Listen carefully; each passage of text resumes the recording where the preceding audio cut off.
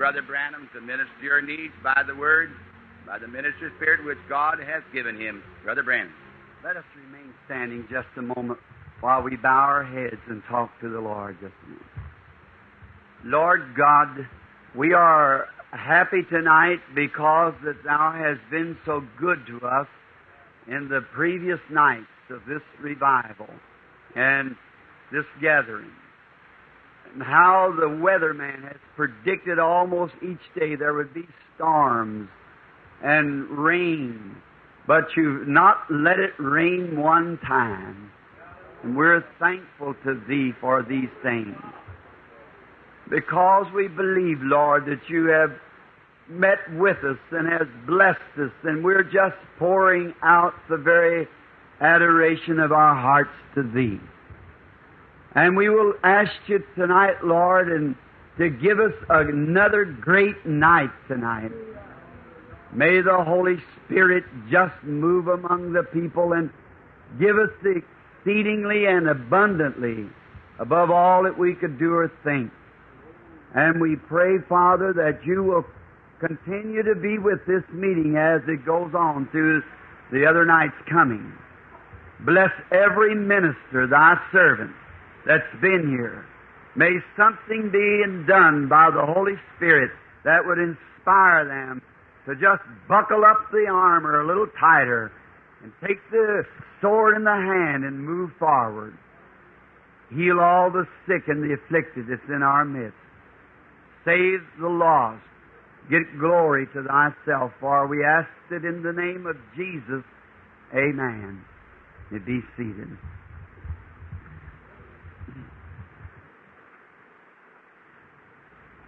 I want to thank you so much for your kindness and your attention this past 5 nights, how I have appreciated it with all my heart.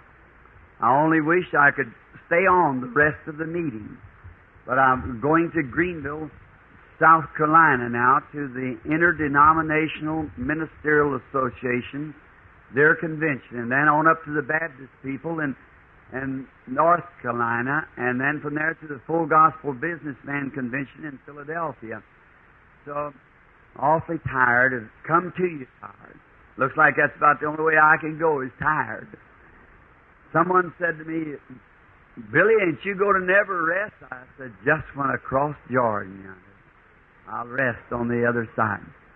Getting old now, so I just can't go too fast, but I like to go as fast as I can. And now we appreciate all. We want to thank Brother Gordon Lindsay, Brother David Duplessis, and Brother Sorello, and many of the other brethren. It's all that's anticipated in this meeting. I don't know all the men. I had the privilege this morning of having breakfast with a group of them. While sitting at breakfast, the great Holy Spirit come down with visions, just moving in from place to place. I was so glad He'd done it, because many people sometimes will think that it just happens in the meeting. Oh, no. That's the little minor side. No wonder people has doubts and so forth. You just see the very rugged age of it. See? The great part's when I'm alone with God. That's where... See, this is when you're using God's gift. That's when God uses His own gift. Now, when God wanted to use Jesus, His gift to the world, He took Jesus and showed him all about what Lazarus was going to do, how many days to stay away, and then to come back and raise him from the dead. Remember, Jesus witnessed the same at the grave. Said that after so many days when it sent for him, Lazarus dead, and I'm glad I wasn't there, because they had been asking to pray for him. He knew he was going to die. And then He never said a thing about being weak after He called that man from the dead. But one little woman touched His garment, and He said, virtue's gone from me. See? That was the woman using God's gift, and that was God using His own gift, and the woman using God's gift. See? It's God. And then you can use it with your faith, or God can use it, and He just shows you the overall picture. But this way, it's you doing it. It's your own faith doing it. Now, my ministry's changing. That's why I'm tired and going as fast as I can. Just remember, I say this before you tonight. There's something coming that's great and wonderful. You just remember, I'll be back at Dallas again someday, the Lord willing. And I want to come back for a regular healing campaign. Come back into this area here and meet with all you people again. Have a great union revival of everybody coming in together.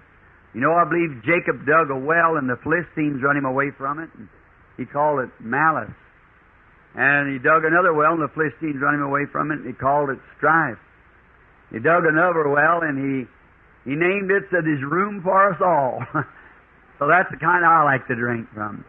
You know where the one-hump camels or the two-hump camels or the three-hump camels, or all of them can drink. You know, we can all come. That's for the Methodist, Baptist, Pentecostals, Church of God all together. See, we all drink from this fountain. And so that's the way I love it. And now, I believe the brethren said that they took offering for me or something. I didn't come for that. God knows that. But thank you for it anyhow. God bless you. I'll assure you that not one penny will be spent for anything else as far as I know for the kingdom of God. That's right. I never took an offering in my life. My wife always gets after me when I say this.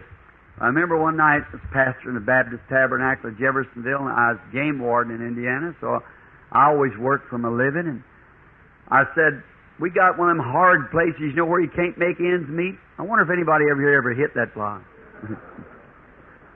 We're all about in the same boat, aren't we?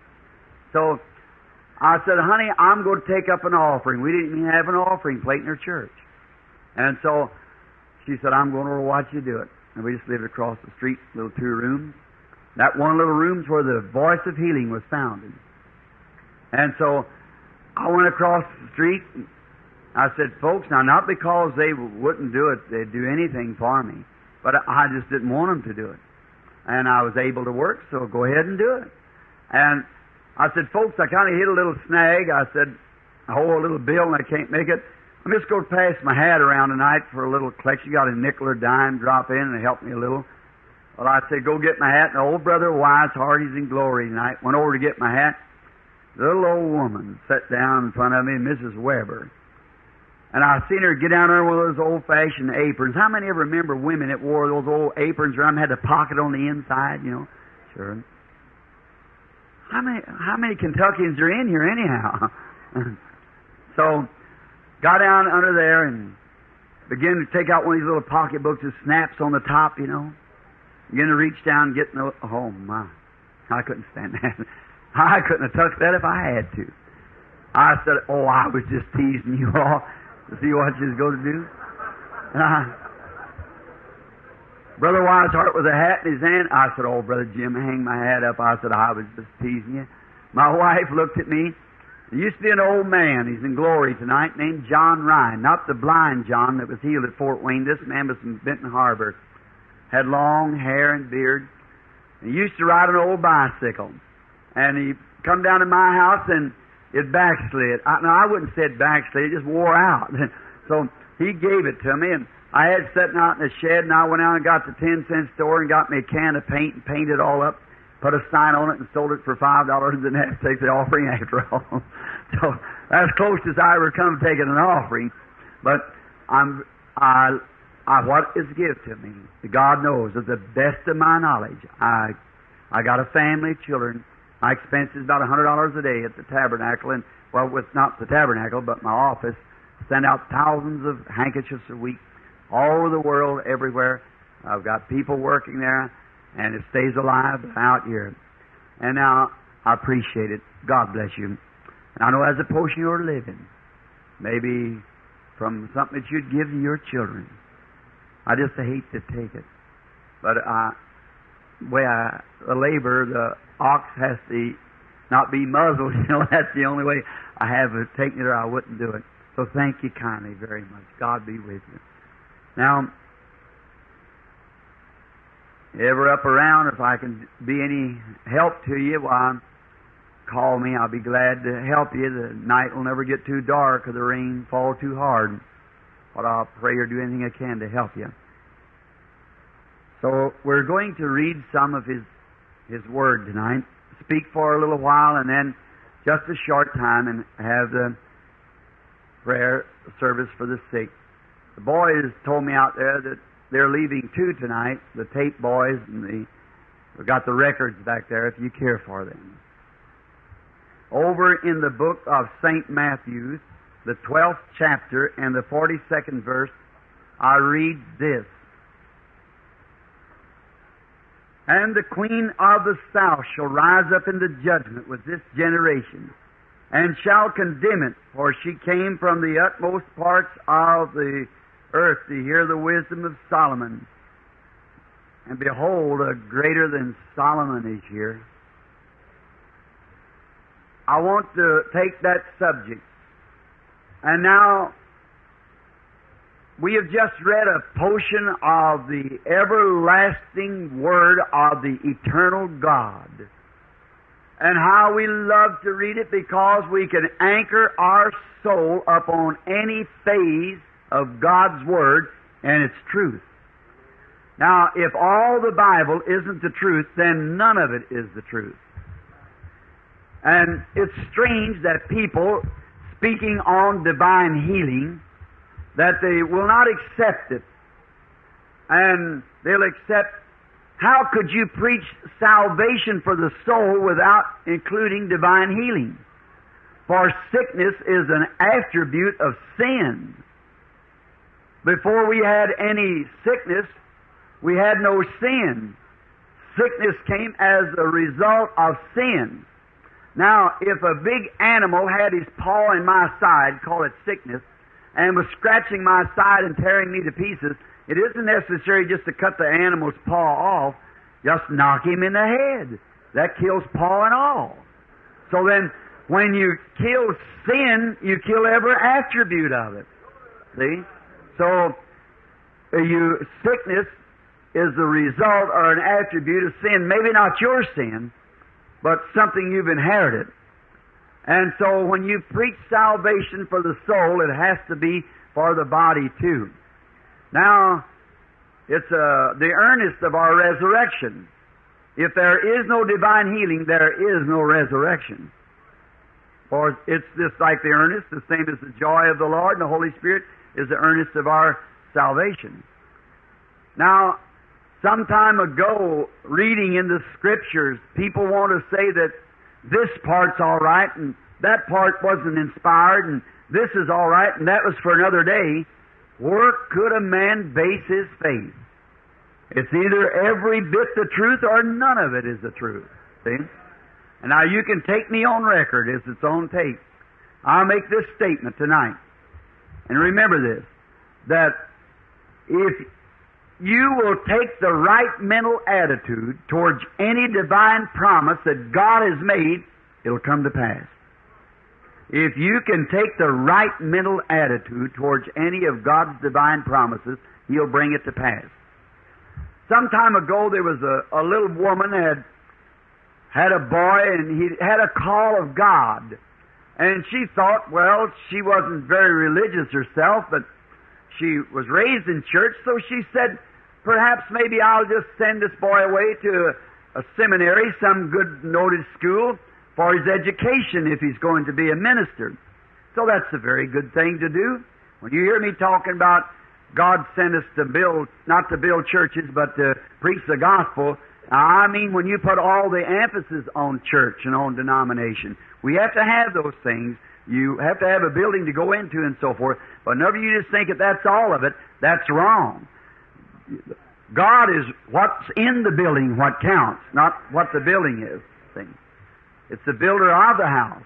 Now, then this little woman, after she sent her son away and he got getting his education, the lady took real sick with the pneumonia at one time, and she sent a telegram to her son to stand by that she might have to call him home at any time for her passing away. And he was called and he had his clothes packed, and a telegram came back the next day that his mother was all right. So when he got home, he said, "Mother, there's just one thing that I want to ask you." And said, "What is it, son?" Said, "When you sent me the telegram that you were on the the very brink of death. And then the next day I get a telegram that you were all right. Mother, what did the doctor give you to make you recover so quick? Oh, she said, son, he never gave me anything. Well, I said, how comes you recovered so quick? She said, son, you know that little mission down around the corner there? Yes. Said there was having a prayer meeting down there one night, and them people didn't know me, but they said that they felt led to come up here. And there was two women come and said, sister, we hear you're sick. Yes. Said, we were felt led of the Lord to come and ask you if you'd have our pastor to come up here and pray for you. Why, she said, certainly I'll be glad to.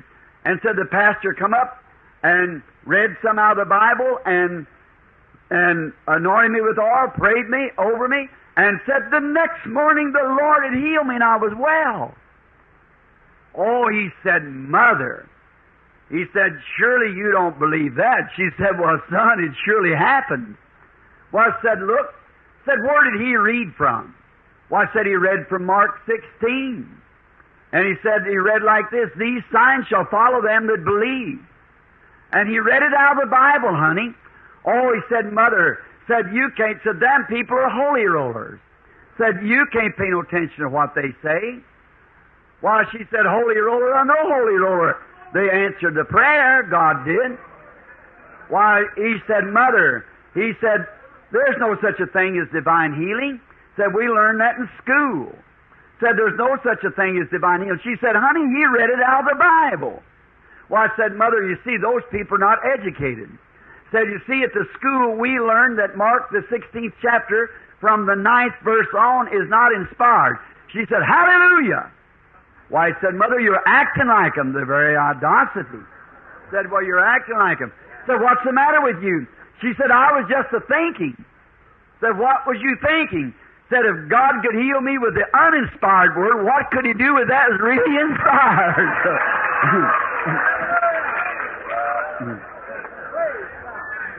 Oh, that's right.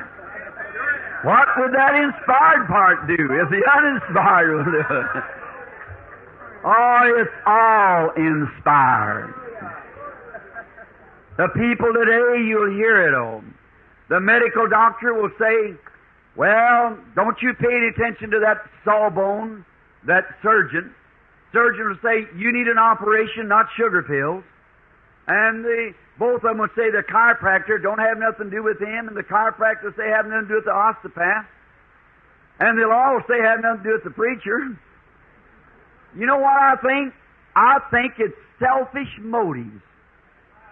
Because we all know that medicine does good, surgery does good, chiropractic and osteopathic, and so does the preacher. Look, if they had the right motive, we would all go arm in arm to do everything we can in our powers and our ability to make the journey of our pilgrim friends a little more happier as we go along through life. Anything different from that is selfishness and money motive or something behind it. Yes, sir. Today you can speak of a miracle. They want to take and examine it and scientifically prove it. Well, you can't scientifically prove God. Your knowledge in science takes you away from God. You don't know God by knowledge. You don't know God by science. You know God by faith, and that's the only way you can find God, is by faith you know God. There was two trees in the Garden of Eden. One of them was knowledge, and the other was faith. And when man left the tree of faith, life, and took a bite off the tree of knowledge, he separated his fellowship from God. Every time he takes a bite, he takes himself farther away. You can never find God on that tree. It's this tree you find Him on. Over here, the tree of life, which is by faith. By faith are you saved, and that by grace. Now, in this age, what if Moses would have lived in this age and would have seen that tree burning? Why, many of them, he'd said, wait a minute, I'll see that fire goes off of it, and I'll go over and pick some of the leaves off and take it down to the laboratory and examine it and see what chemicals are on those leaves so that they don't burn. If he thought that, it would never talk to him. What did he do? He just sat down and began to talk to it. He didn't question it. He just began to speak to it. And when that real feeling begins to move over you that you're a sinner and you're wrong, just go to talking to it. Find out what takes place. They won't have to take you and analyze your body to see what happened. Your spirit will let you know what happened when God comes in. God in all ages has had gifts that He's brought to the people. He's always made Himself known in all ages by His gifts. And Jesus here had just been called Beelzebub. And he had told them that He would forgive them for doing that. But when the Holy Spirit came, and if they spoke against that, it would never be forgiven. See, because many people have said, what is the blasphemy of the Holy Spirit? My old southern mama used to tell me it was for a woman to have a bargenet case take life that she couldn't restore. That's the best that she knows. But that isn't it. The blasphemy of the Holy Ghost is to call the working of the Spirit an unclean thing or an evil thing. Jesus said, because they said He has an evil spirit, calling the Holy Spirit in its work an evil thing. That's unforgivable. There's nothing in the world, any time or any place, could ever forgive you for that, for speaking one word against the operation of the Holy Spirit. And remember, I'll show you how clear it is. Now, those Pharisees didn't say right out, say you're Beelzebub, but they thought it in their mind. And Jesus perceived their thoughts. Read right back in St. Matthew 12 and see if that isn't right. They thought in their minds that He was Beelzebub. And Jesus perceived their thoughts. And they thought He was a fortune teller. And then He said, I'm going to forgive you. See, your thoughts in heaven is louder than your voice is on earth. Remember that. What you think. If there be any praise, if there be any virtue, think on these things, said the Scripture. And then we notice here that He had referred to an age gone by. And He was parading these cities where His mighty works had been done of that discernment and healing. And He said, Capernaum, you're exalted into heaven, but you'll be brought down to hell. For if the mighty works had been done in Sodom and Gomorrah, it would have been standing till this day. And then He referred the previous Scripture just behind this verse to Jonah. How that Jonah went to the city of Nineveh and preached to those people that was so illiterate till they didn't know which was right and left hand. And they repented at the preaching of Jonah. And he was upbraiding them for that. Now, many people get the wrong conception of Jonah. We tried saying he's a Jonah. I'd like to stop just a minute for him. Jonah, he was no bad person. He was a real man of God. There's nothing happens providential to a real true servant of God. It all works together for good to them that love God. And Jonah was commissioned to go to Nineveh. But that ship going to Tarshish wasn't the release to the least resistance. It was God's provided way.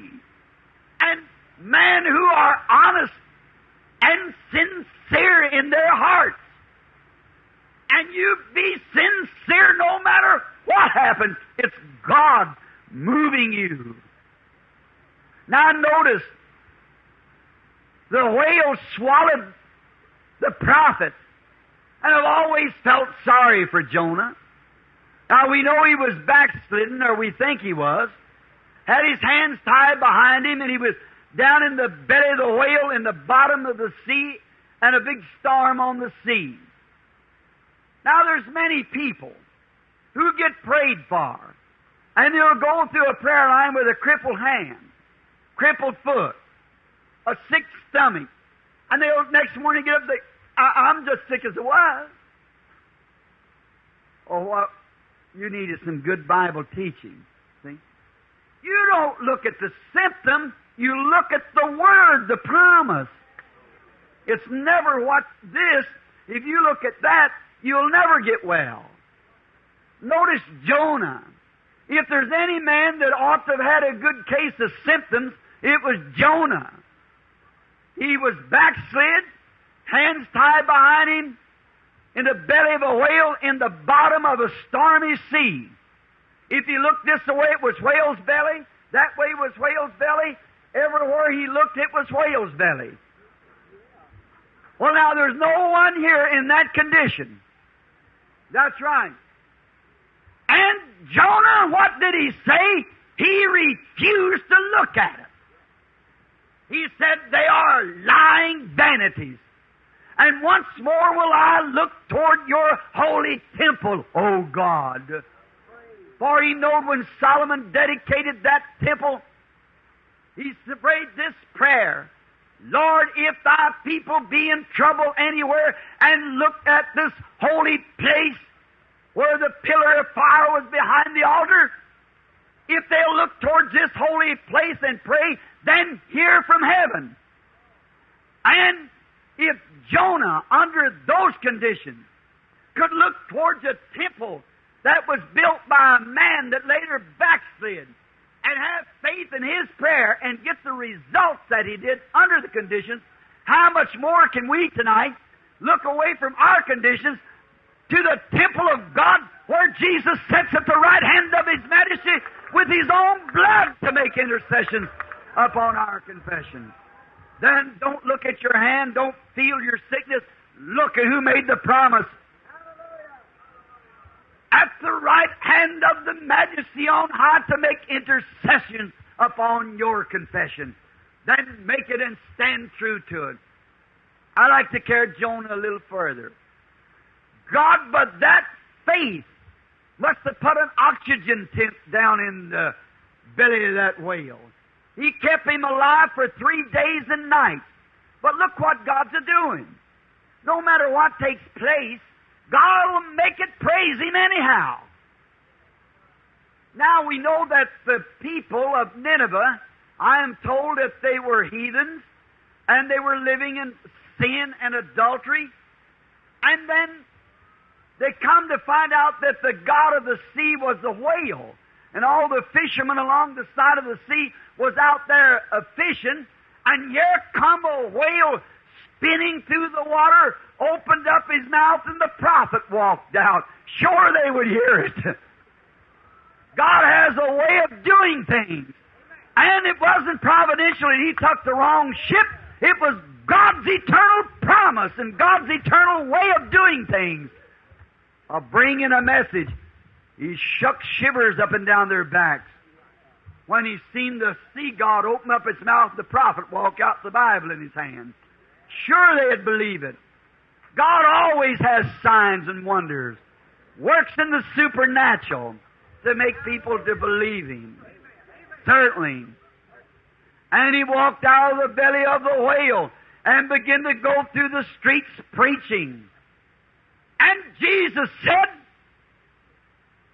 that those people repented, those ignorant, unlearned, didn't know G from Hall, or right hand from left hand, I mean to say. Excuse me for saying that. I didn't mean to say that. All right. How many farmers in here knows what G and Hall is? Well, you know what I mean. All right. He didn't know the right from the left hand. And they repented. And we are supposed to be an educated, smart, intelligent bunch of people that's living in a day when a greater than Jonah is here. What about this? To that poor, ignorant people. I want you to notice, Jesus said, they said, show us a sign. He said, there will be no sign given to a wicked and adulterous generation, but the sign of Jonah. Now watch, what was the sign of Jonah?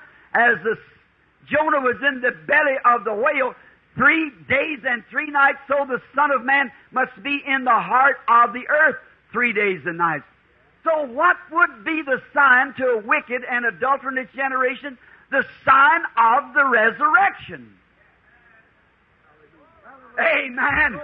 The sign of the resurrection. Sure it is. There we are. And we're living in a wicked and adulterous generation. As my good friend Jack Moore once said, if God lets this America get by without punishing it, He'll be obligated as a just God to raise up Sodom and Gomorrah and apologize for burning them up. That's right. Sure, we are living in an awful age. A teenage rulership, rock and roll, boogly woogly, all that ungodly carrying on of filth and gum and untrue living, divorces on the run and perversion and homosexuals and, oh, it's awful, just like it was in Sodom. The same thing we're having. Then the Holy God's obligated. He hates sin, but He loves the sinner. And He promised that He would give this wicked, adulterous generation the sign of His resurrection. And if He's raised from the dead, He'll do the same signs that He did before He died if He's raised again. So then He said, and also the Queen of the South shall rise in the day of judgment with this generation, and shall condemn it. For she came from the utmost parts of the known world in that day, to hear the wisdom of Solomon. And behold, I say unto you that a greater than Solomon is here. Then He was trying to tell them, now, in the days of Solomon, anyone knows that when God sends His gift to the world, and the world receives it, the church receives it, then it is a golden jubilee for that people in that age. But if they turn it down, it's chaos for that age. Look, the Jews received Solomon, and it was the golden age. Anyone knows that. It was almost a millennium for Israel. And they turned Christ down, and the temple was burnt, and they were scattered to the four winds of the world. When God sends a gift and His church rallies around it, then that church and people is blessed. If they turn it down, they are turned down with it. Now notice, in the days of Solomon, God had set him up and given him a great gift of discernment. Oh, what a powerful discernment he had. And all Israel rallied around that discernment. And they all believed it with one accord. Oh, I'd like to ask to my good friends here tonight, Brother Tommy Hicks and many of these men here who has international ministries, what would happen if all of the people that call by the name of the Lord, if every one of them would rally around the great gift of God today, the Holy Spirit, what would take place? What would take place if every born-again Christian and Texas rallied around the gift of God? Texas would be the most popular place in all the world. What a millennium it would be if we'd all rally around the gifts of God. But they don't. And now they all did in Solomon's days. And his great fame was known throughout all the world. There was no wars. They were afraid of him. If America would have rallied around Jesus Christ, you'd never have to worry about Russia coming in or nothing else coming in. They wouldn't have to spend all their money and times making hydrogen bombs and trying to fly over to the moon with another Tower of Babel. God's got the program right here for us and got His power, but we turn it down. We try to make one ourselves. See? It'll never work. Now notice, but all rallied around this great gift, and the fame of it spread to all the known world.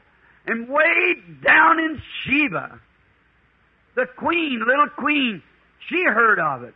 Why, every passerby would come through and say, oh, you should be up in Israel. They've got a great God up there who still lives. Why, they've got a man up there that's anointed with His Spirit with only wisdom that could come from God. Now, see, she was a pagan. Then she began to think, faith cometh by hearing. But the trouble with us, when God sends a gift, they say, that don't belong to my denomination. Have nothing to do with it. No. See, that's the reason we're going into the chaos. And everyone with one accord believed it. They built the big temple and everything in Solomon's age. And this little woman, every person that come through Israel would come down there and say, oh, it's marvelous. You should see why there never was a man on earth could have wisdom like that. It has to come from the gods. Oh, it could not come by man. Well, faith cometh by hearing, hearing of the Word. And if you're really sincere, God will make a way for you to see whether it's the truth or not. Well, I can see the little queen then. She began to think, now wait, I'm a pagan. Oh, now, if I go up there, I'm going to have to go to the state presbyter or the bishop or the general overseer or somebody and see if they'll permit me to go. After all, we haven't got nothing here but just an old dead set of creeds that tell us about a God that once lived, but they tell me there's a real God somewhere that's answering. I want to go find out. Blessed are they that do hunger and thirst after righteousness. They shall be filled.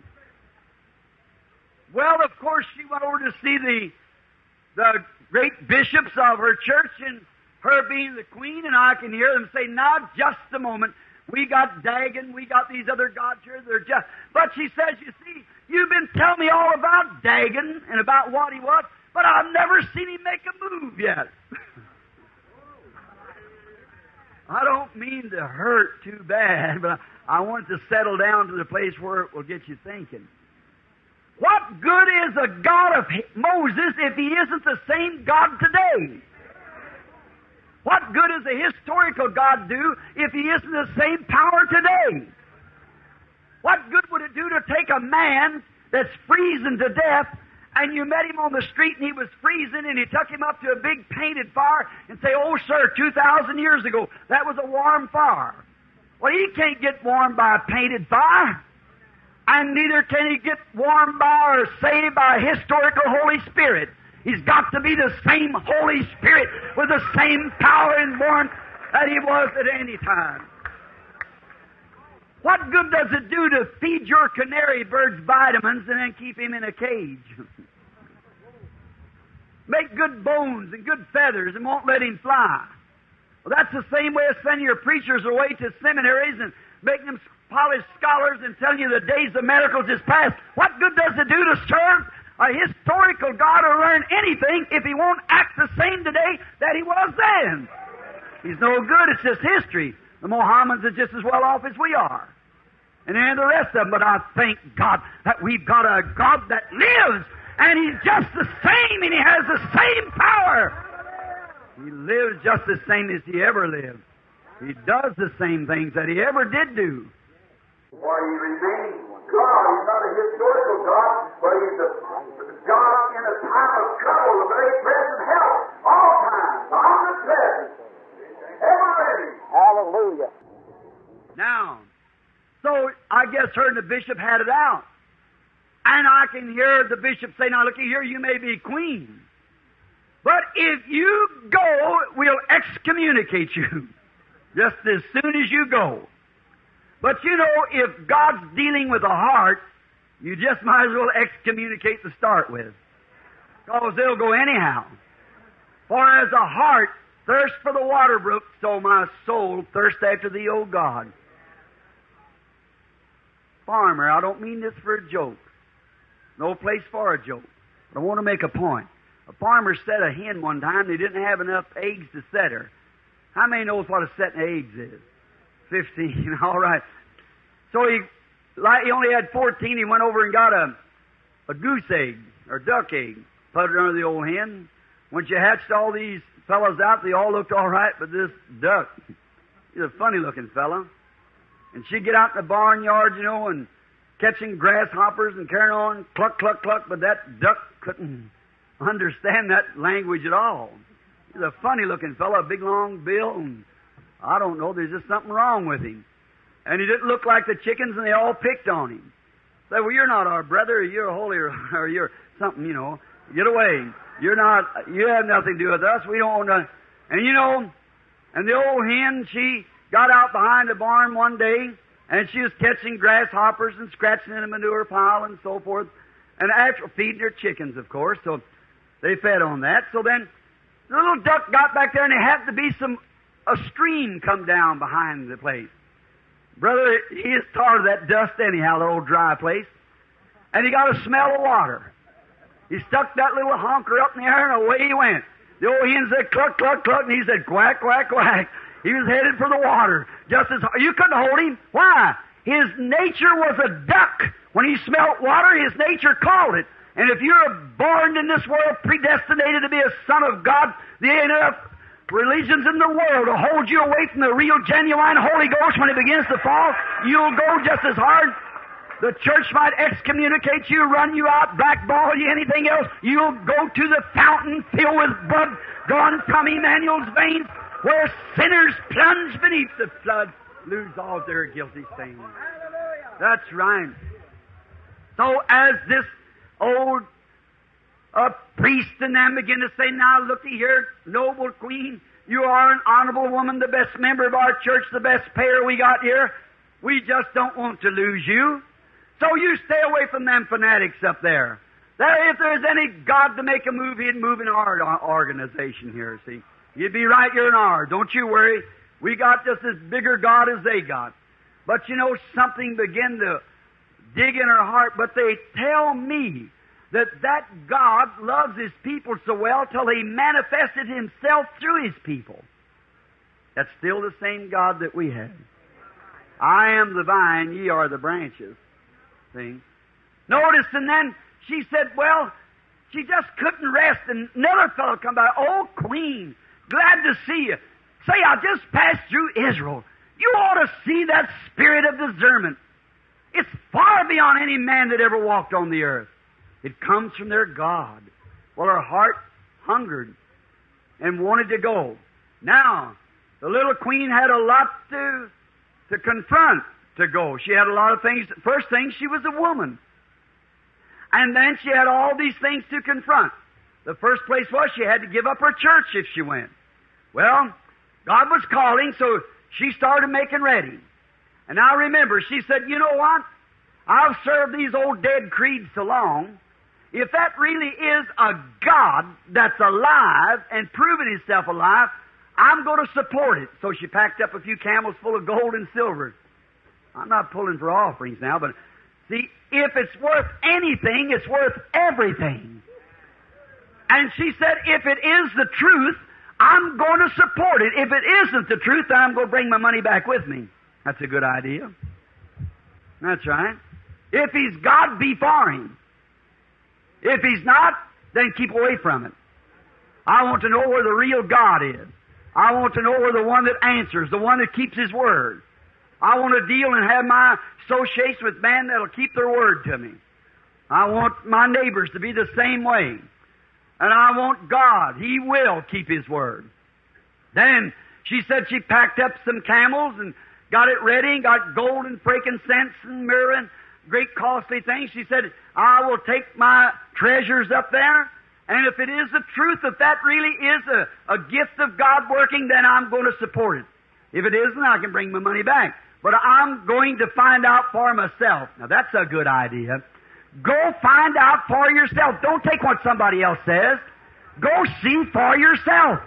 Like Philip told Nathanael, said, could any good thing come out of Nazareth? He said, come and see.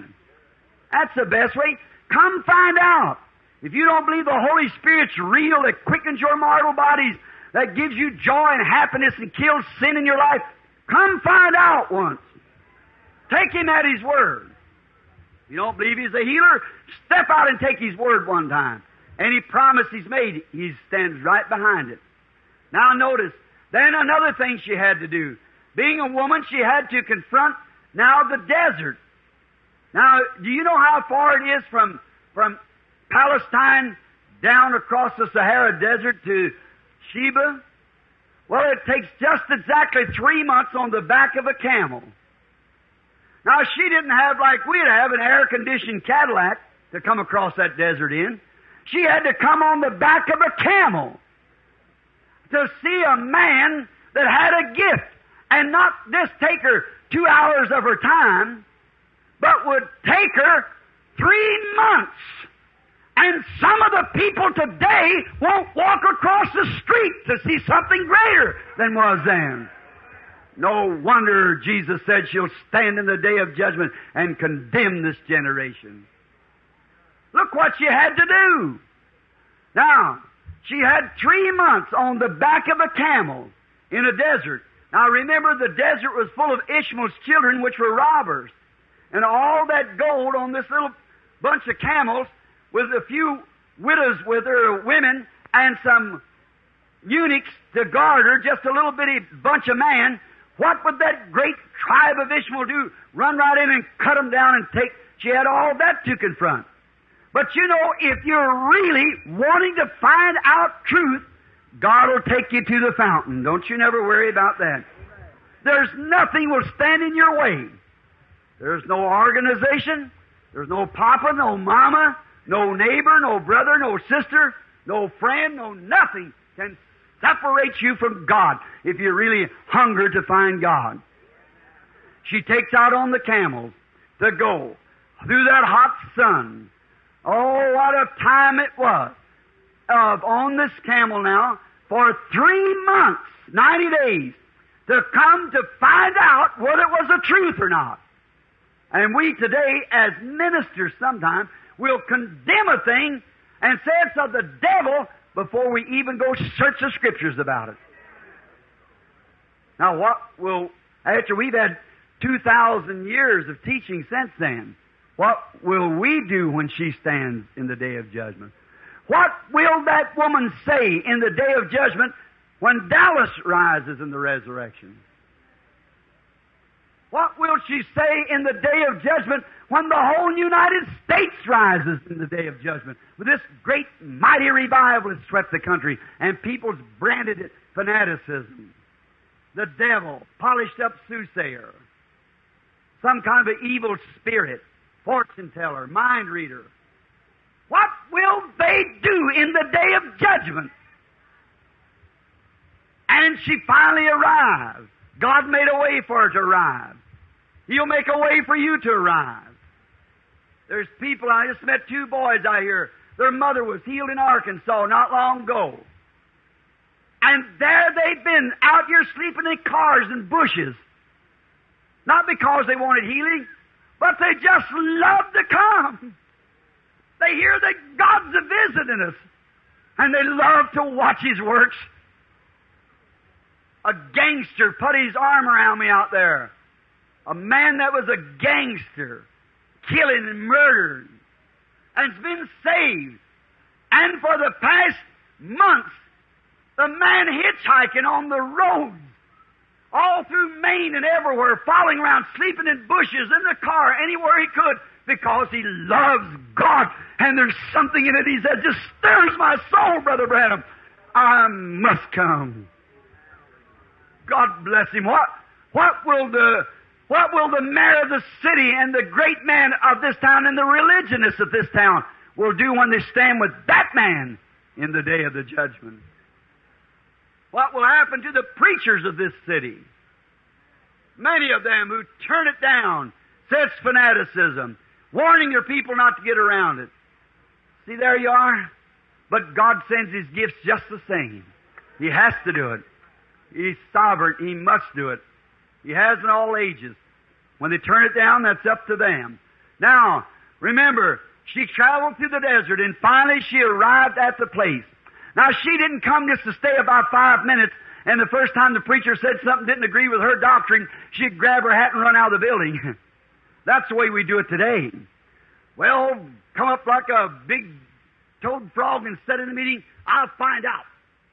I'll just see what he says. If he says one more out of life, remember it, Molly. I'm getting out of here. The preacher gets up and says, Jesus Christ is saying yesterday, that's enough for me. Out he goes. Yeah. And then expect to stand and sing, Near My God to Thee. There you are. She came and pitched her camp right in the door.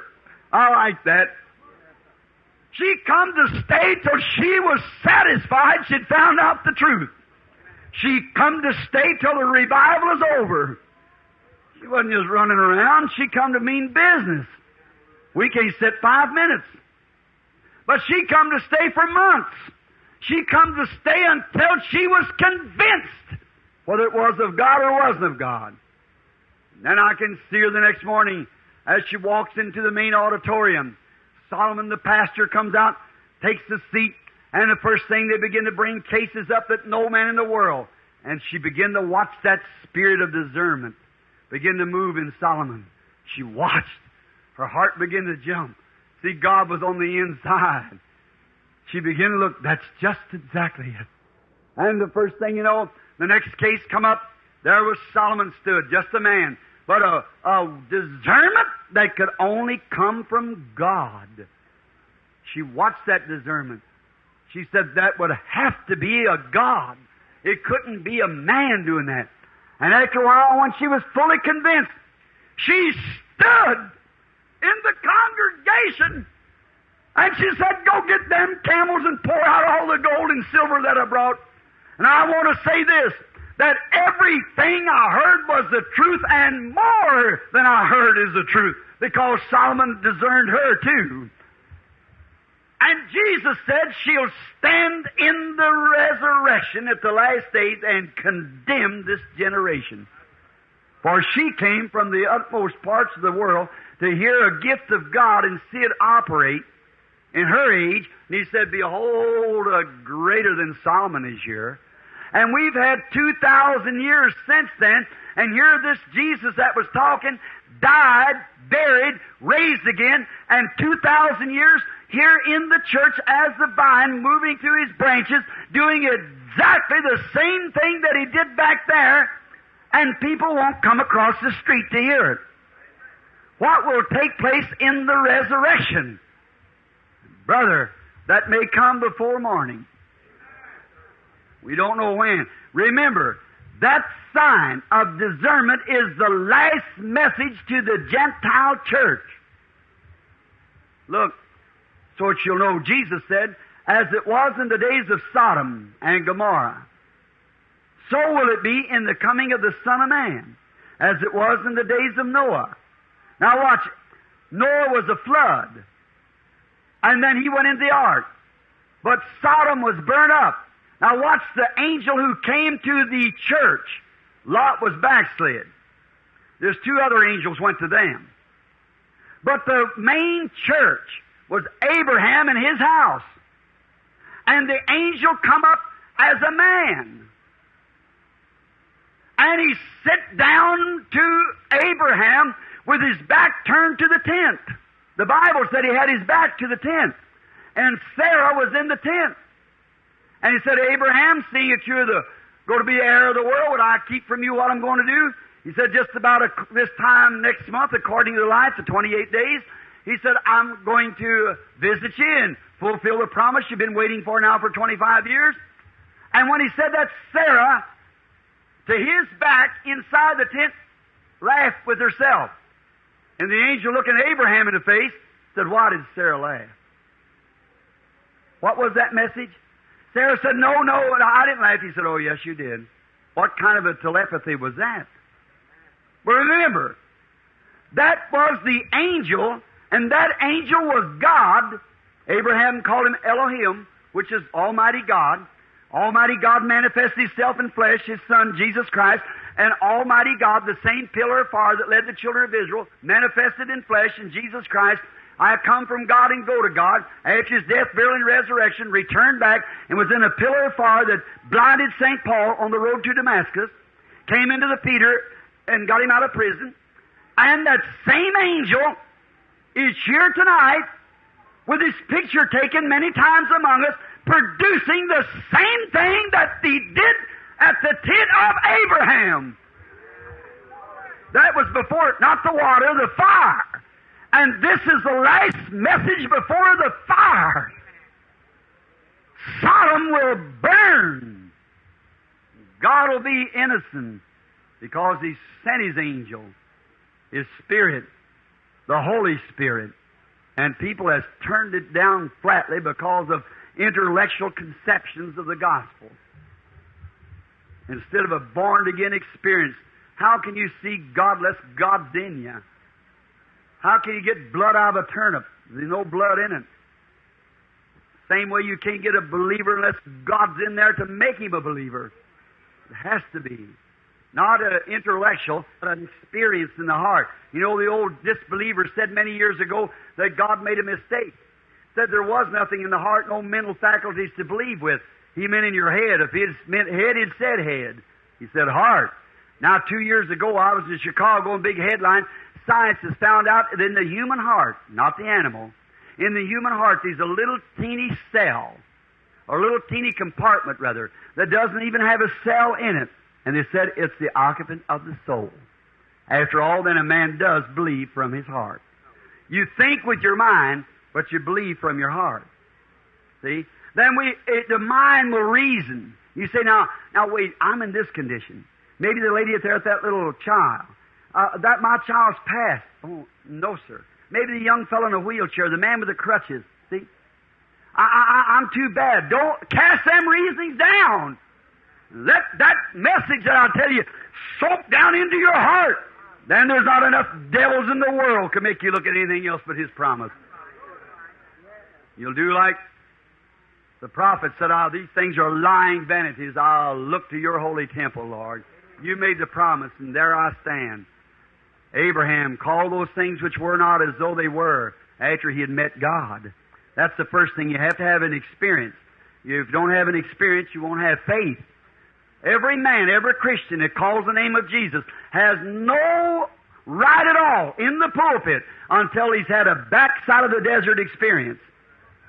Doctors might be able to come and explain it out to you, doctors of divinity, these, that way, and twist the Scriptures around. But if a man's ever come to that backside of the desert like Moses in his 40 years of training, but 5 minutes in the presence of that burning bush, he knowed more about God than they could have trained him in 1,000,000 years.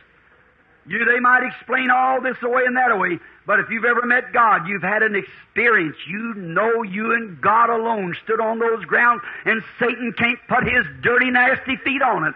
That's right. You know. Job said, I know my Redeemer liveth. At the last days he'll stand.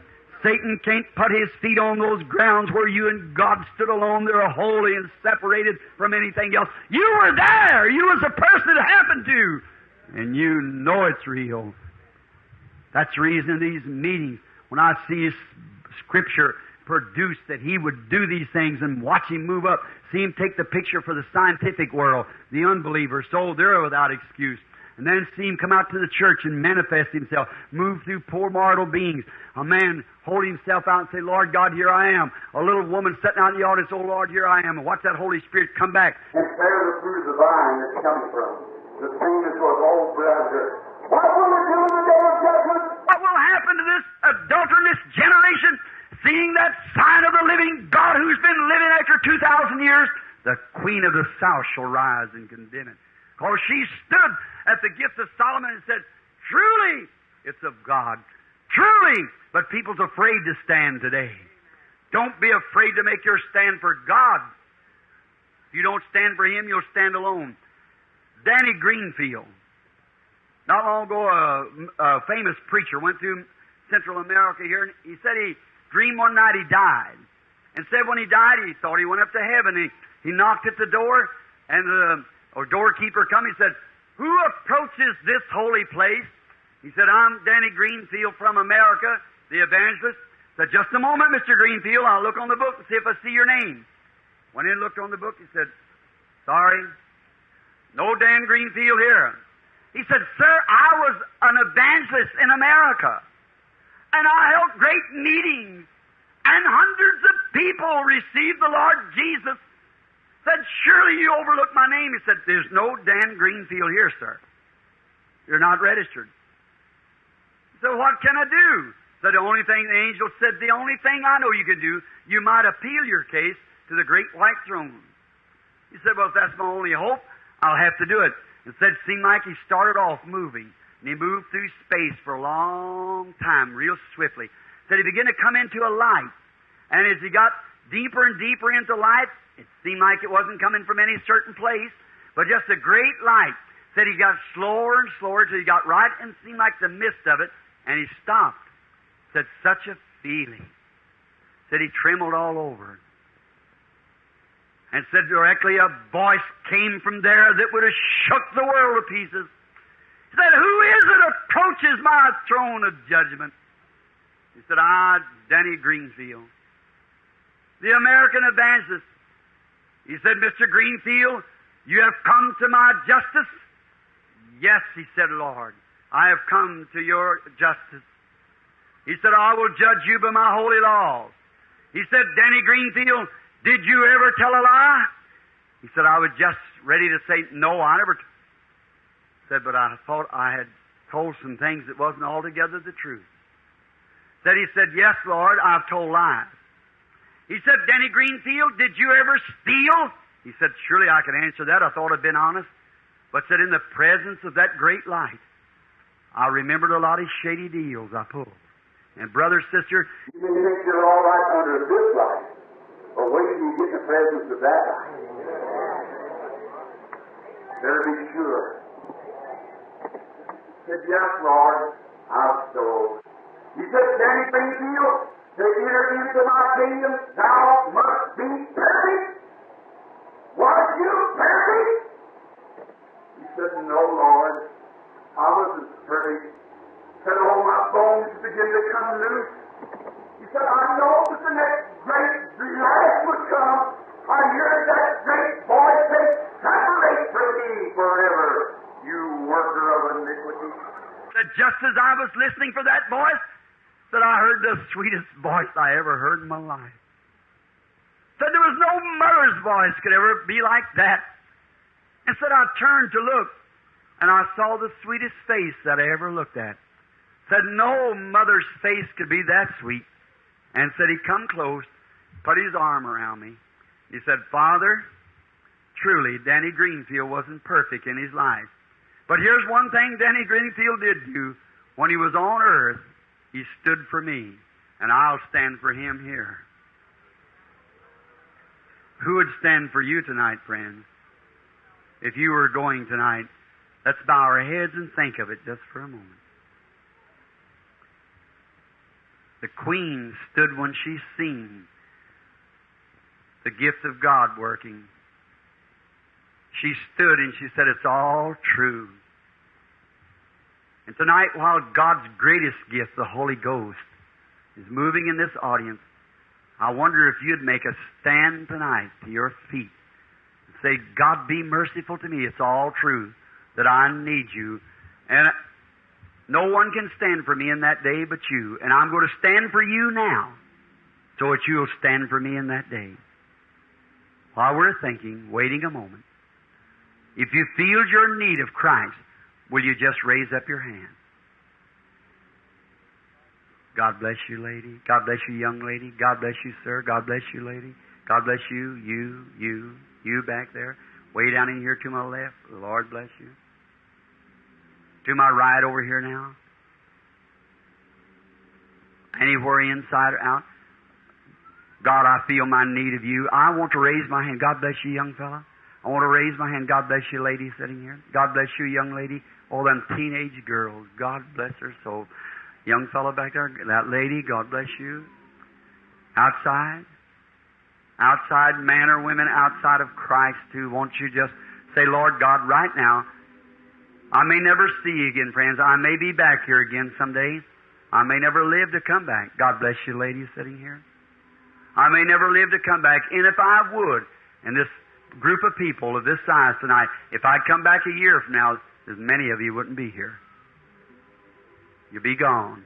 The next time I see you in my life, many of you here, the next time you see my face, will be at the judgment bar where the Queen of Sheba will be standing there. She made her stand.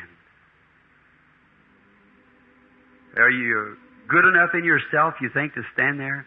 Are you really trusting His mercy? And you want to stand, you want Him to stand for you. You don't want to try to stand in your own righteousness. You want His grace and mercy.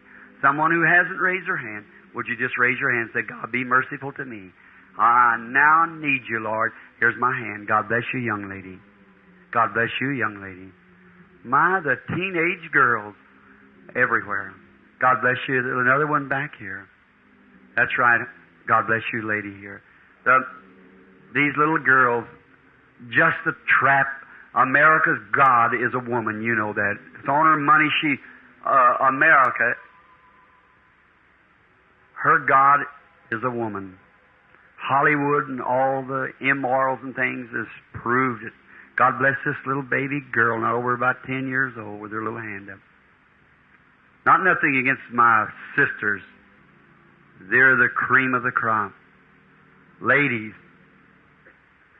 you're God's daughter. Certainly you are. But oh, how this fashion world takes the lady and strips her clothes, and oh, what a pitiful thing. And you, a lot of times, young man, with your eyes lusting and looking, turn your head, brother. If you look, you'll be guilty of adultery. Sister, if you present yourself like that, no matter how clean you try to live, God will make you answer for committing adultery with the sinner that looked at you. You need His help? If you do, just raise your hand just before praying now. God bless you. That's good. All right. God bless this young lady over here, too. Let us pray now. Heavenly Father, we're taught that in the book of science it claims that a man can't raise his hand scientifically because gravitation holds his arms down. But when a man raises his hand, it shows it's something besides science. It's a spirit that can make him defy gravitation. And what made him raise his hand? Because the angel of God was there and said, son, daughter, you're wrong. And they made a decision, and they raised their hand upward from whence the Creator shall come. And recognize that. By raising your hand to the Creator, I'm wrong, O Lord, forgive me. God, you'll never let one of them go wrong. I pray with all my heart. These are your words, Jesus. I quote them over again, so Satan will know that it's your word. You said, he that heareth my words and believeth on him that sent me hath, present tense, eternal life, and shall never come to the judgment, but hath, past tense, passed from death unto life. How we thank you for that, Lord. Those hearts, I believe, Lord, those hands come from true, honest hearts. And again it's written, no man can come to me except my Father draws him first. So you're here. They are the gems of this message tonight, Lord. I pray that you'll keep them now, and you will present them to your Son as love gifts. No man can pluck them from His hand.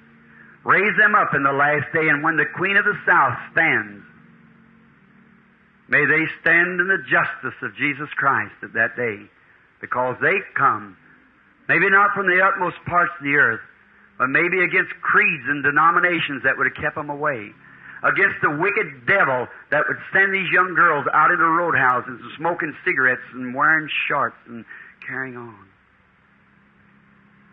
He would have kept them there, and these young men from drinking and carousing. But tonight, they step right out, raise their hand up, Lord, God, be merciful to me. Then I know they're yours, Lord. I expect to see them in a better world where there's no more sickness or sorrow or death. They're yours, Father, and we present them to you. May they find a real good church home, be baptized, and there be filled with the Holy Ghost, and live true until death shall set them free, and they come in your presence. In Jesus' name I pray. Amen.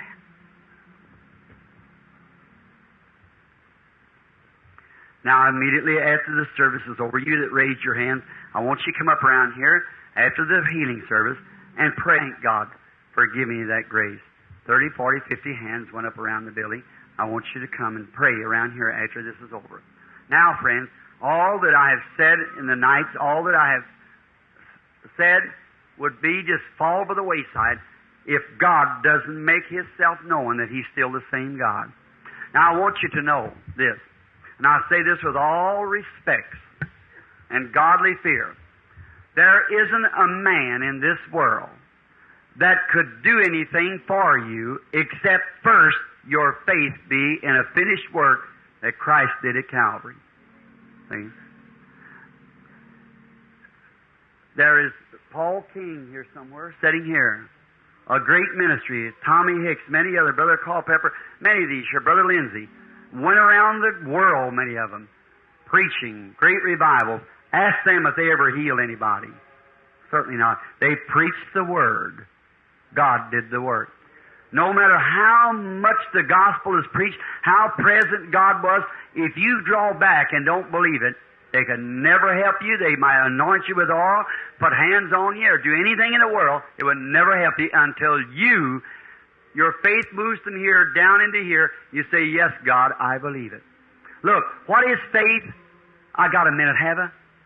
Faith is the substance of things hoped for, the evidence of things not seen. Now, seeing isn't believing. It isn't. Many times. Come here, Paul. Here's a man standing by me, got on a gray coat, dark hair. How many believes that? Sure, you see it. I don't see him now, but he's still there. You want to argue with me he's not? How do I know he's there? Because I feel him. I've got another sense. I feel him. See?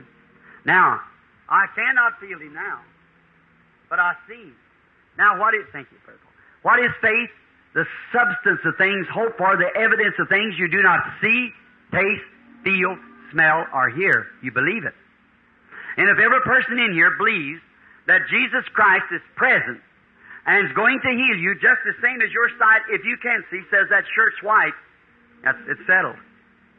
See? If the sense of faith says it's right, just the same as the sense of sight says it's right, it's over. You don't need praying for nothing. See? It's all over. Now, what is it? Here's faith. Let me show you. I'm starving to death, and I'm standing here hungry. And you pass by and say, hello, Brother Branham. I say, how do you do? What's the matter, Brother Branham? I'm starving to death. What'll save your life? A loaf of bread. All right? Here's 25 cents, Brother Branham, for a loaf of bread, the purchase price. Walk away. Well, I'll take that 25 cents. It's not just make-believe. I'm holding 25 cents. See? All right.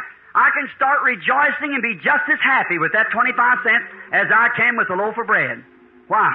Because I've got the purchase power of a loaf of bread. Now, I may not have it, and I may have to walk 5 miles to get it. I may have to go over bridges and down over broad patches and across the creek and over the foot log and up over the hill. But all along, I can be shouting and I can be just as happy with a quarter as I can before I get the loaf of bread as I have after I've got it. Because I've got the purchase power of it. I've got the thing that buys it. It's settled. I've got 25 cents. That's what takes to buy bread. No matter whether my hand comes straight, my ears come open, as long as something in my heart says it's finished, hallelujah, I can shout the praises of God. I got it. Yes, sir. Because why? I've got the purchase power. I believe it. Now, what is this Bible the truth, or isn't it the truth? If it isn't the truth, away with it. If it is the truth, believe it. Jesus made a promise. A little while and the world won't see me no more. That world, cosmos, the Greek word which means the world order. Many times the church, the so-called church, the world. They won't see me anymore. They can't see me. Yet ye shall see me. That's the church. For I, personal pronoun, I'll be with you, even in you, to the end of the world. The works that I do shall you also. More than this shall you do. Now the King James says greater, but if you look the right translation, how could it be greater? Raised the dead, stopped nature, done everything. More, because why? It'll be all universal. God was in one place in His Son, Christ. Now He's in the church, universal. Why, there's 10,000 times more being done now than was done in the days of Christ. Because here we're going through something, here another man's going through persecution, another's raising the dead, another's opening blinded eyes, all over the world right now. His great church universal. Hallelujah. Oh, you're going to call me a holy anyhow, so I might as well holler hallelujah, because it means praise our God, and He's worthy of all praises. He's here now, after being dead. Now, if you went to a pumpkin vine, you'd expect to find pumpkins. You went to a watermelon vine, you expect to find watermelons. You went to a grapevine, you go to grapes. And if you come to the church, you don't expect theology and arguing and fussing. You expect to see the life of Christ, the vine, moving in the branches, bringing forth the same Spirit that lived in the Lord Jesus. For He lives. He's alive today. If He is, He'll do the same works. Jesus said, if I do not the works of my Father that sent me, then believe me not. And you people here just received Christ a while ago.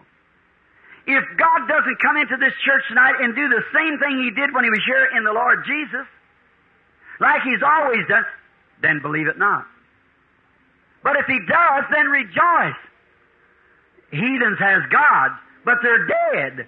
We have God that's alive, not a painted fire, a living Jesus. And if He comes and performs, remember He said the Son can do nothing in Himself but what He sees the Father doing. St. John 5:19. You ever read it? How many ever read that? The Son can do nothing. I know Scriptures can be broken. Jesus said so. So Jesus never did one miracle until He saw the Father do it.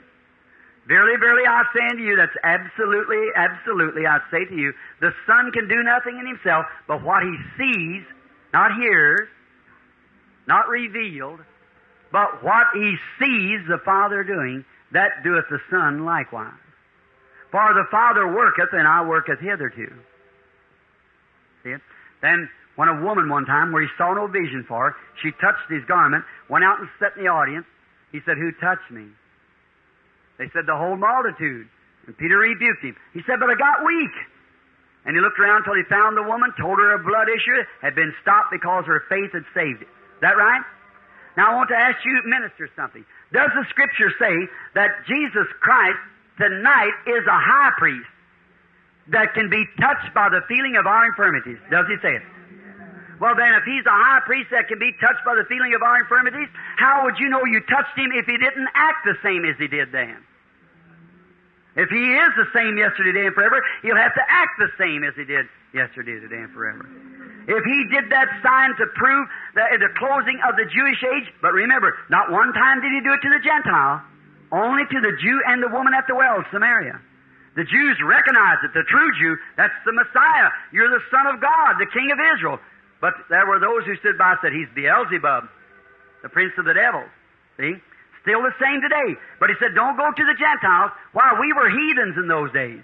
But now they were looking for the Messiah. Now we've been looking 2,000 years for Him, have we? Well then, when our age is closing, if God, as I said last night, if He acts one time upon anything, He's got to act the same every time, or He acted wrong the first time. See? He can't take anything back. We get smarter. He's infinite to begin with.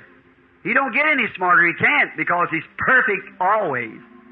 So His first decision is every decision the same.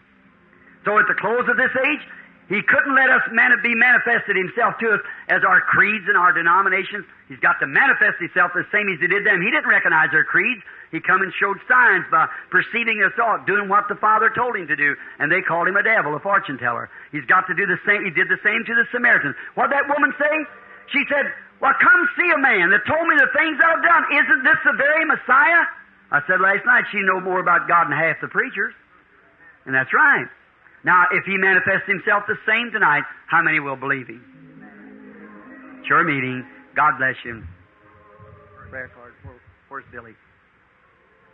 What, 1 to 100, what in? R. Prayer card R. 1 to 100. Can't all line at once, but as soon as I come down the line as far as I can, I want some of them to take over after I leave. I'll try to get the whole group if I can. Who has prayer card R number 1? Raise up your hand. Would you raise your hand?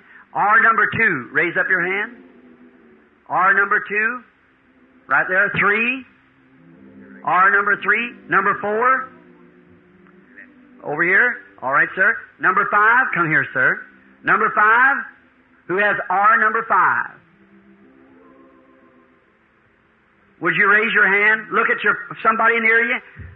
These people here, maybe in these chairs, can't get their hands up. R number 5. Raise your hand, will you? Have I missed it? Shake your hand way up if you can. Now look at your neighbor's card. Somebody said maybe somebody deaf can't hear it. R number 5. All right. Losing their place. All right. R number 5. Number 6. Right there. Number 7. Number 7. That's it. 7, 8. Now if number 5 is out, comes in, let us know. Number 8, number 9. Raise your hand quick. All right, 10. 11. 12. 12, did I see it? 13. 14. 15. 15. 16. 17. 18. 18. 19. 19. 20. 21. 22. 23. 24. 25. That's good. 1, 2, 3, 4, 5, 6, 7, 8, 9, 30. How much room you got out there? All right. Now, just remember, as your numbers file, when that line goes to going a little bit lower now, start 31, 2, 3.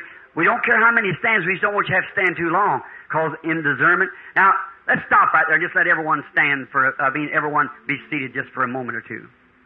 Just be real reverent now. Real reverent.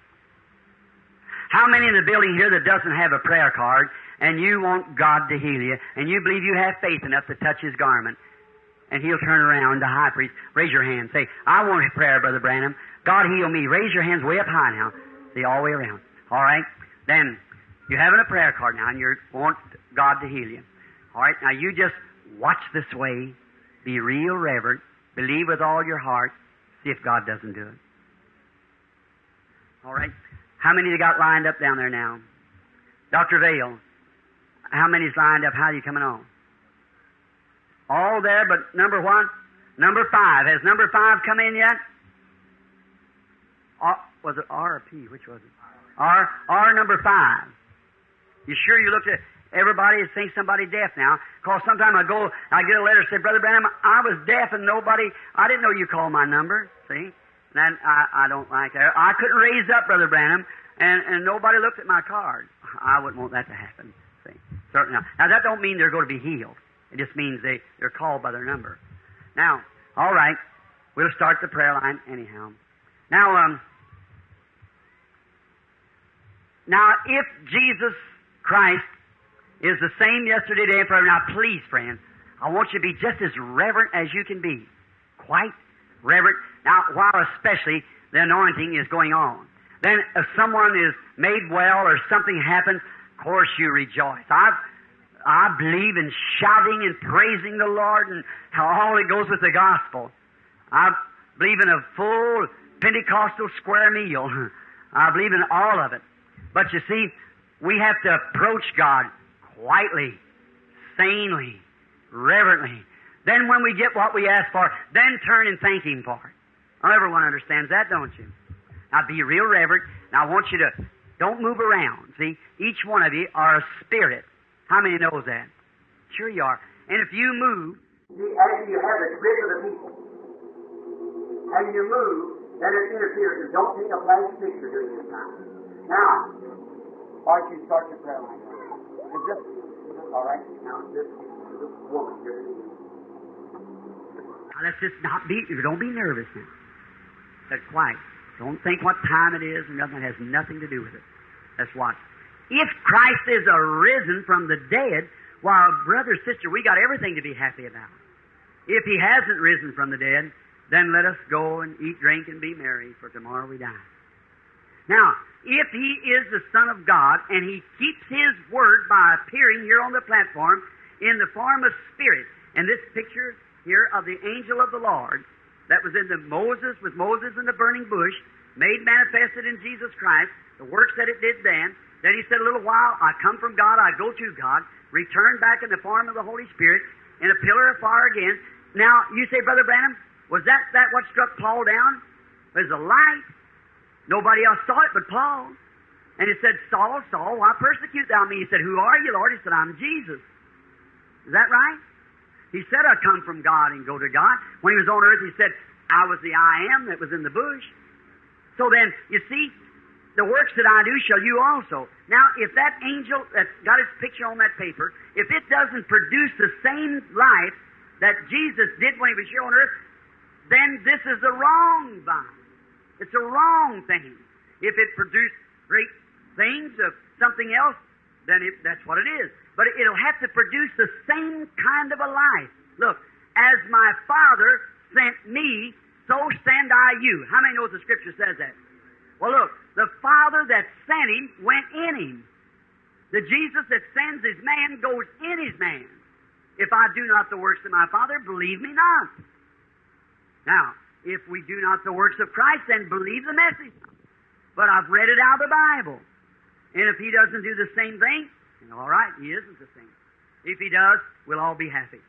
I'm just trying to get you quiet, see? That's why I was taking this time for it. Quieten you. One case will prove it. Now, the lady, I don't know her. We're strangers to each other, I suppose. All right. Just so that the people might know. I'm not asking you to swear, because the Bible said don't do it. But the people might know. I have never seen you in my life, and we're total strangers one another. Just raise up her hand so the people will see. I've never seen her, heard of her in my life. Know nothing, not one thing about. There is a person here, out in there, that I know. I heard Brother Young Brown a while ago. Some of them said he was in the meeting, but I don't know where he's at. Brother Young, if you're here, God bless your heart. But I don't know. Some of them said he was at the meeting yesterday and today. I haven't seen him. But that'd be the only person that I can see in this building. How many of you out there know that I don't know nothing about you? Raise your hand. Now see, this year, what's these people up here for? Just to get the anointing started. Then it moves out into the audience to whoever you are out there. Just look up to the high priest and say, Lord God, let me tonight, let me just touch you. And then you speak right back through your branches and prove that's the way you did it when you were here yesterday. That's the way you do it today. You're forever the same. See if He does it. Just be sincere. Now here is a picture of a Bible picture, St. John 4. Here's a man and a woman meeting for their first time in life. And in St. John 4, Jesus met a woman at the well, a Samaritan. I'm a lot older than the woman. We're different ages, probably born in different countries, and the first time we've ever met in life. Now, if I walked up and said, Sister, hallelujah, you're going to get well, you're sick. She might be an infidel. She might be here as a deceiver. You've seen heard of them come to the line too, haven't you? Yes, sir. Remember that night he was going to hypnotize me? Come in there and said, the devil sent you in here, and because you did that, you'll have to be packed out. He's still paralyzed. So you've seen him on a platform, drop, and so forth. Just let the Holy Spirit. We're not playing church. This is God. You say, what are you stalling for, Brother Branham? For that angel of the Lord. Right. If he doesn't come, I'll have to pass the woman through. I'll have to do just as I would if it wasn't this gift. Now, you don't have to have the gift to do it. That's not one thing to do with her healing. And it's only to let each one of you know, if he does it, that there's a supernatural being here that's proving the thing that Jesus promised that would take place.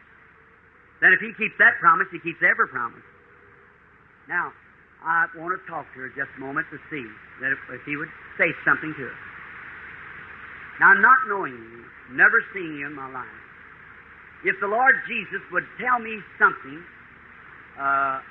if I said, well, you're sick, that could be a guess.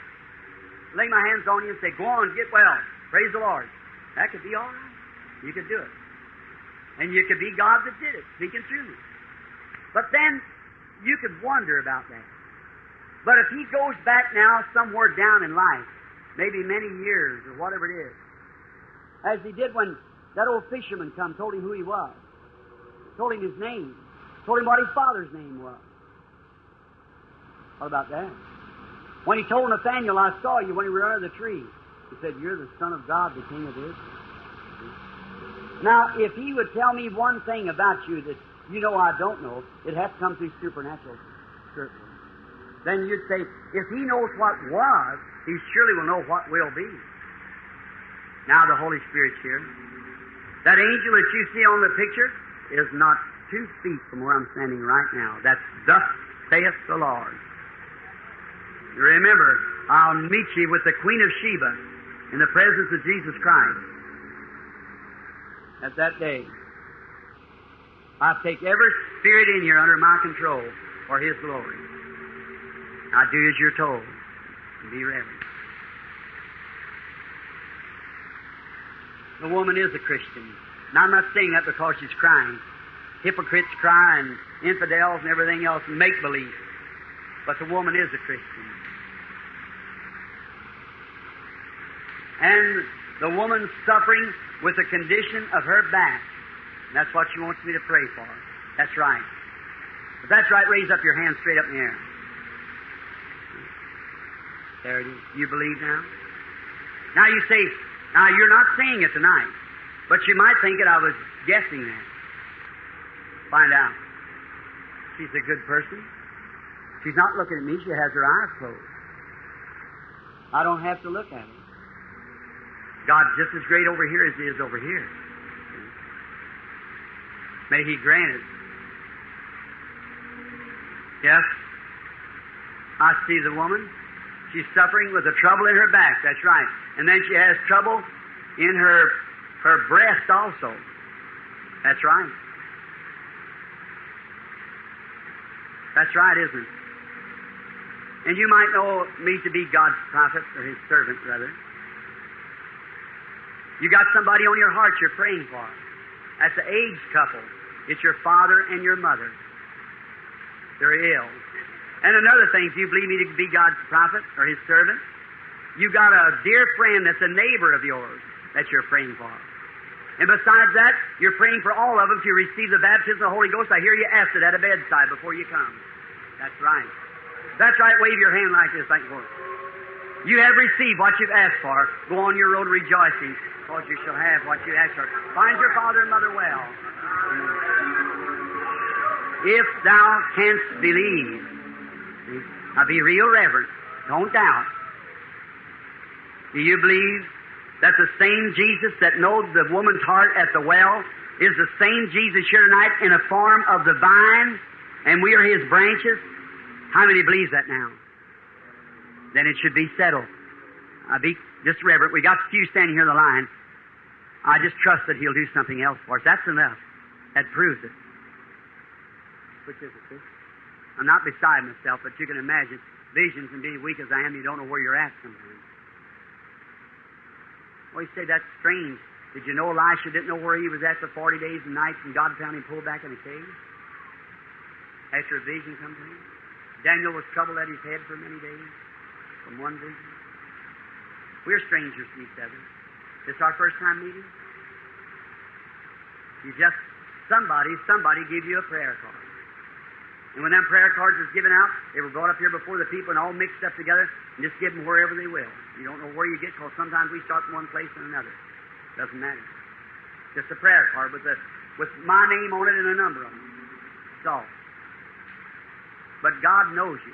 Now, if He will reveal to me what you're here for, will you believe me to be His servant?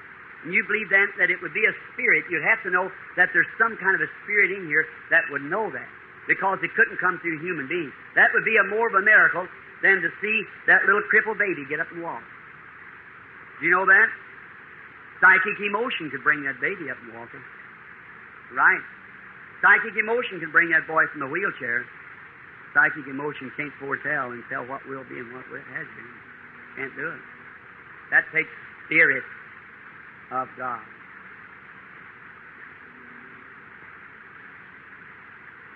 The lady is here. She wants me to pray for her for something's wrong in her mouth. That's pyorrhea of your gums. That's thus saith the Lord. Just a moment. I've seen something else appear. It's a child. Oh, you got a child that's got bad feet. That's right. Thus saith the Lord. And you're not from here. You come from the northwest. You're from the Panhandle. You come from a city called Lubbock, Texas. Return. You have what you asked for. Jesus Christ makes you well. Have faith in God. Now, don't doubt. Don't doubt. Just believe with all your heart, with all that's in you. Just have faith. Have faith in God.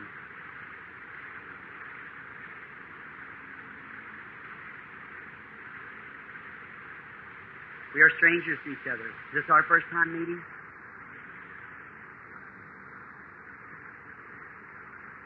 I'll be real reverent.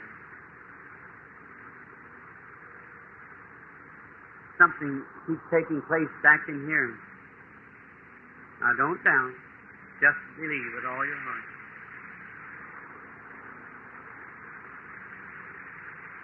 A lady sitting there with a little checker-looking dress on, pink or green or what it is, looking right across this way, praying with arthritis. You believe the Lord healed you then, sister? You believe it with all your heart? If you believe it, you may receive it. God will make you well. Moving in the audience, it goes across to a lady with her head bowed. Right back here, sitting with her head bowed. The second woman in, she's suffering with a liver trouble. What did you touch, sister? I don't know you do. If that's right, wave your hand. I've never seen you in my life. You believe me to be God's prophet? Or, excuse me for saying that, His servant? All right. I never seen you. Your conditions, where a dark streak hung over you, it's passed away. Your faith has healed you. I want to ask you something. If that isn't the Spirit of Jesus Christ acting the same as it did yesterday, what is it? That you might know me be His servant. The lady sitting next to you there, being the Spirit's on you, she's suffering with heart trouble that she wants to be healed. That's right, lady, stand up on your feet. You believe me to be God's servant? I don't know you do. That's right.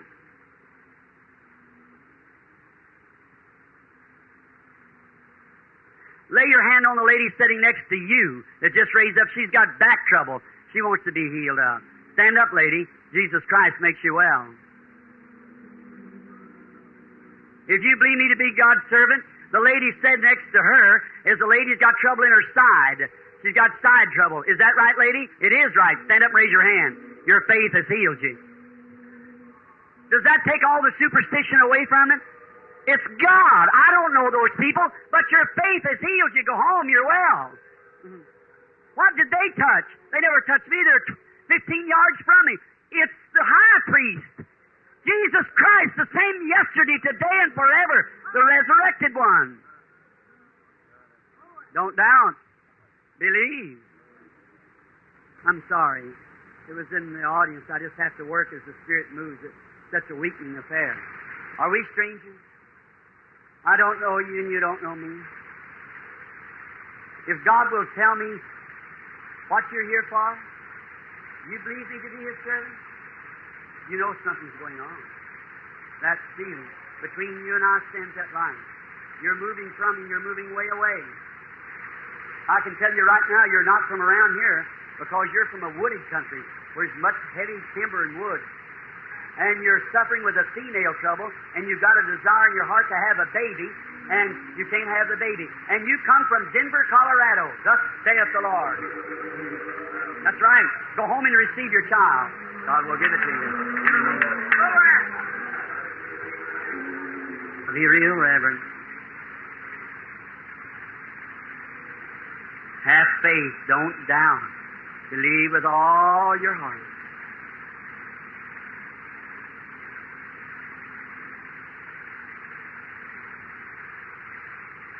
With that foot trouble sitting there, you believe that God will make you well? You accept it? Believe it, and He'll do it? All right, it's over then. God bless you. I don't know you, young man, do I? Never seen you in my life. But you was sitting there praying, wasn't you? See? I never seen you in my life, but you're healed, young man. Your faith has made you well.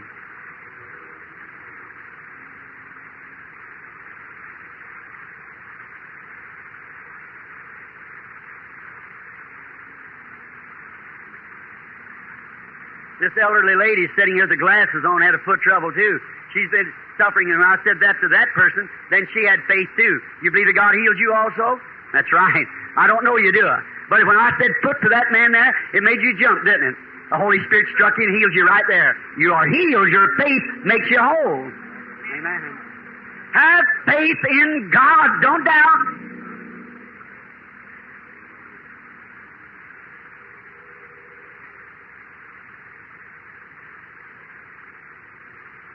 Sitting back there with a handkerchief up to your face crying with that stomach trouble, forget it. God heals you. I challenge your faith in Jesus Christ's name to believe that that's Him anointing me doing it. Now, you know why? You know why that woman is healed? That devil thought he'd catch that. This man right here is suffering with stomach trouble. That's right. You have something wrong with your stomach. That's right. And see, that spirit was moving from there, calling to that demon out there for help. There's a black streak running from the man there, and I saw the vision between them. I'll tell you something else, sir. Do you believe me to be His prophet? All right. That sore in your mouth will go away, too. You believe that He'll do that? All right, sir. You're not from this country either. You're from Oklahoma. Your name is Mr. Meadows. Return back. You're healed. Jesus Christ makes you well. Unbelievable. You believe God healed that arthritis while you're sitting there, going off the platform rejoicing, saying, thank you, Lord. I want to show you. You have a nervous heart. And that's the many pulling out there. Let me show you. Come here just a minute. Here's the reason I can't call it now. The Holy Spirit's trying to... I'll show you something that's not me, but the Lord will if you'll just believe me. Look here. Watch here. Here's the reason I can't call it. Everybody out there suffering with nervousness of any type, stand up to your feet. See, now, how can you call that? Stand on your feet just a minute. Have faith. Come here. Stand right here. Look to me. Do you believe me to be His prophet? If God will reveal to me what's your trouble, you believe it? You got asthma, coughing. All with asthma, stand on your feet. Everywhere with bother with asthma, coughing, stand on your feet. Heart trouble, stand right here. All with heart trouble, stand on your feet. Believe. You got a mental nervousness. That is deep thinking, crossing bridges before you get to them. Taking other things that don't happen the way you always think it does. It's a mental nervousness. This whole group's some or other bound with that. Move over to one side just a minute. Have faith in God and believe with all your heart. If God can heal right here, He can heal out there. How many believers is in here? Raise your hand. Does God keep His word? Look, Jesus said, these signs shall follow them that believe. If they lay their hands on the sick, they shall recover. Did He say it? Well, who said it? The same Jesus that's here now speaking. Not a dead God, a risen God. One is here greater than Solomon. It's the resurrected Jesus. He's in your presence now, and you're in His presence. Lay your hands on one another. Every sick person in here, lay your hand on the person and pray like you do in your own church. There's only one thing to keep you, everyone, from being healed. All there is one time. That's unbelief. And I'm going to ask these ministers to stand on their feet and pray with me that we'll cast out unbelief. If you can get the devil of unbelief out, this is going to be the greatest night you ever seen. All you in the wheelchairs, everywhere, get ready to walk out. Almighty God, in the name of Jesus, come to our rescue. Thou the morning star, the Alpha Omega, the beginning and the end. Oh, Satan, you are exposed. You've lost the battle. Come out of this audience in the name of Jesus Christ.